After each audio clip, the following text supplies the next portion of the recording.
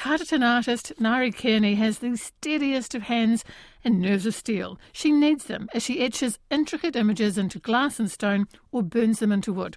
Most of her designs are created on objects she finds in second-hand shops: glass vases, wooden boxes, school desks, as well as family heirlooms that people bring to her for an artistic makeover. Do take a look at the gallery of images on our webpage, rnz.co.nz/standing room only. Ngaire trades as burnt offerings, and her work's included in the upcoming Big Wai Art Sale in the Wairarapa, alongside that of other artists and some from further afield. Ngaire says she's self-taught and started burning wood about 20 years ago. My husband's an engineer, and he works with metal, and he decided that he wanted to have a go with some wood turning, using a different material. And we were in the wood turning shop, and there was a poker machine, which is what I use for burning. And I decided to give it a go.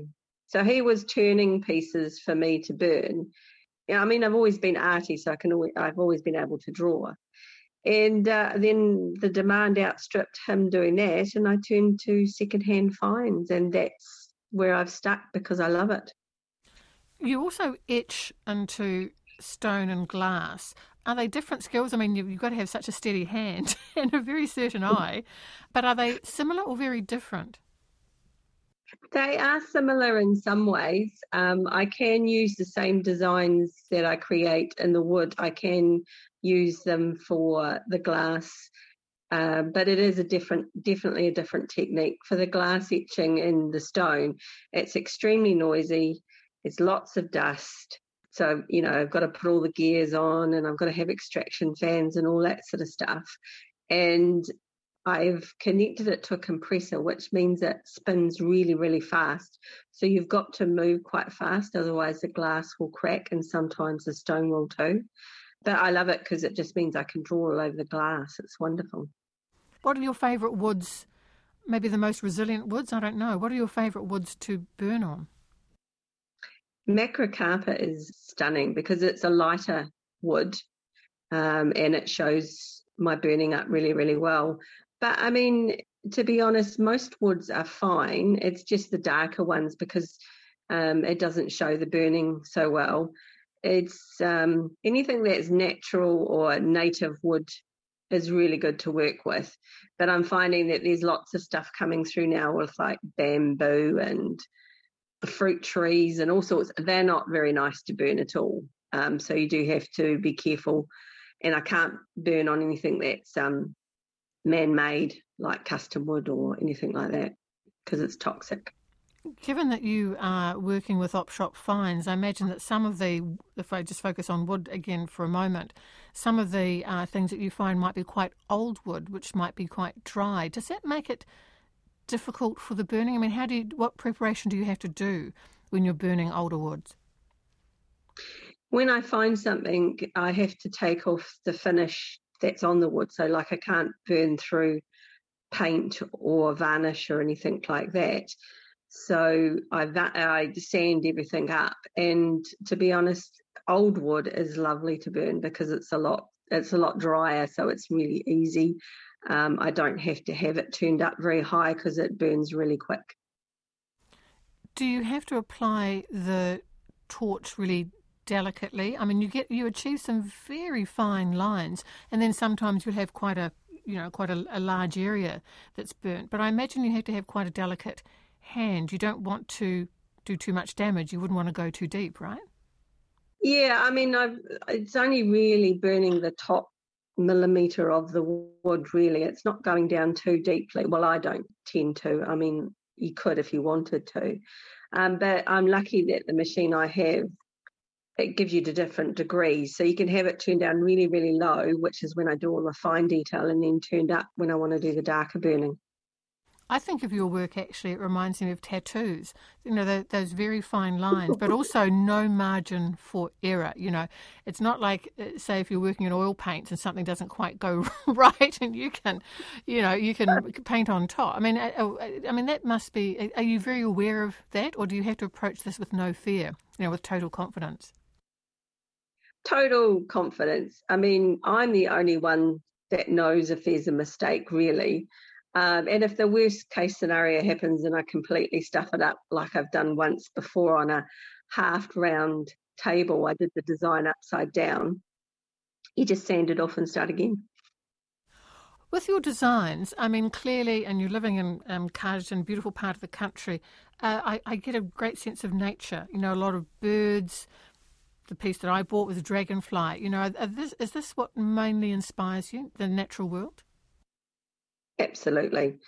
I really, really love our native birds and all the other ones as well, but birds especially. We've got many in our garden here. And I find that people are really drawn to our native birds, so I tend to do draw them quite a lot. But I do also like Celtic, so I do quite a bit of Celtic. But one of the biggest parts of what I do is people will contact me and say, I've got a friend's birthday coming up, or a 21st. I'm doing a lot of 21st gifts. And they're interested in, like one recently was eels, fantails, Celtic, and hawks.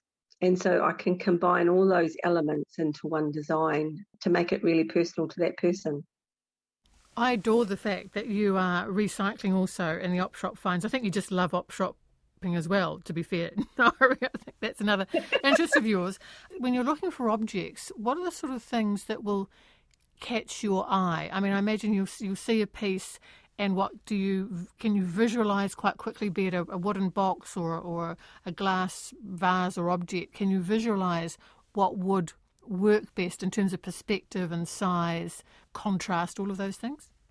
Basically, when I see something, it's the shape that I go for first. If it's a shape that really appeals, and with glass, it's always colour that draws me straight away, the coloured glass.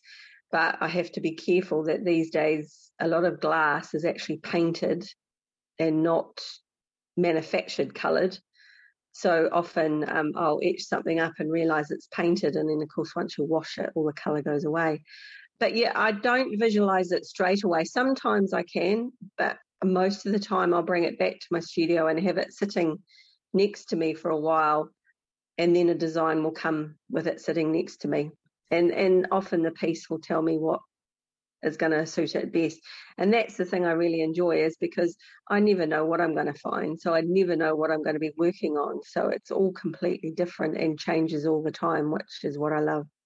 So if I was standing alongside you and we were op shopping, what are the sorts of objects that you are most likely to put your hand out to? Or do you go in with a very open mind? Very open.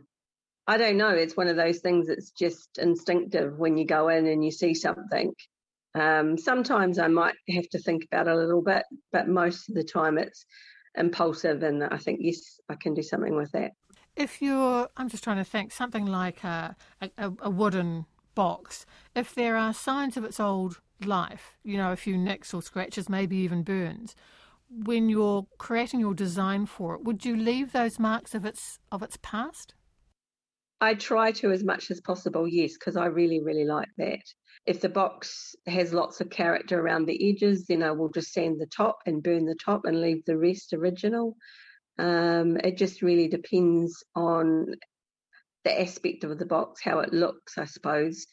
I've done old-fashioned pencil cases, the wooden pencil cases, and often they've got writing in them or they've got pencil marks, and I leave all of that.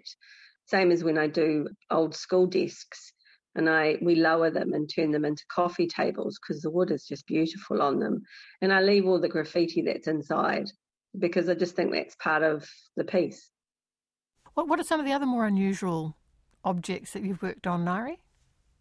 I do like to pick up things and give them a different sort of purpose. I like to use old wooden doors a lot, and then I turn them into pieces of art for the wall. You know, you can get some beautiful old doors, not big ones, just cupboard doors, so that they're a good size. I do a lot of chairs, you know, old chairs, especially school type chairs. And I've turned the old school desks into cupboards that go on the wall as well. You just put a shelf in them and hang them on the wall. meant to ask earlier, actually, Ngaire, you mentioned before that, say, a commission might be, I want something created for a friend and I think it was a hawk and something Celtic and a Waka Waka fantail on it. On the other side of this, I guess people might bring things to you and ask for images to be etched or burnt. Have you had some unusual, challenging examples of that? Yes, I have. One particular piano stool was beautiful, but they tried to upholster the top themselves, and I don't know how many tacks were in it. I had to take all the tacks out, and then underneath, because it hadn't been upholstered properly, there'd been a bit of moisture, so it had decayed.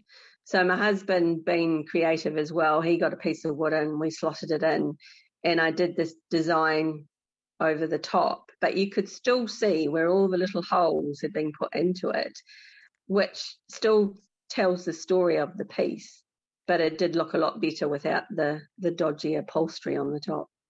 Is there quite an active artist community in the Carterton Wairarapa region? Absolutely. There's a very, very strong group called Wai Art, and they're very proactive in helping artists get the most out of what they're doing. And I'm part of the committee for that. It's a great team of people, and Carden itself does embrace quite a lot of there's paintings and things that are put up in the township as well. So yeah, it's a really strong artist presence here. And you have the Big Wai Art Sale coming up, and I was reading something like more than 1,500 artworks. That's really substantial. And most of those are from Wairarapa artists, right? Yes, 90% of the art is from the Wairarapa. We do have some people that come over from Wellington, and it's all run by volunteers, and it's artists for artists. And basically you buy a panel, and then you go in and put your artwork up yourself. So you hang it all yourself, you present it all yourself. And then during the 3 days that it's on, people come in, and then there's artists mingling around that help the customers and all that sort of stuff. So it's all volunteer, and it's just really wonderful. And I'm in the foyer. I get to have a spot in the foyer, and I'm sitting there burning so people can see how I make what I do. Has Instagram become quite a great tool for independent artists these days? Social media, I think, is a brilliant tool for artists, really, when you consider how far your art can go. I'm not the greatest at technology. I've got a reasonably good following on Facebook, but Instagram is something new, and it's slowly building. But I think anything where you can get your art in front of people, because you can tell people what I do, but until you actually visually see it, yeah, you need to have that photo in front of people to see what it is. Ngaire Kearney from Burnt Offerings, and the Big Wai Art Sale starts at the Carterton Event Centre on the 9th of September.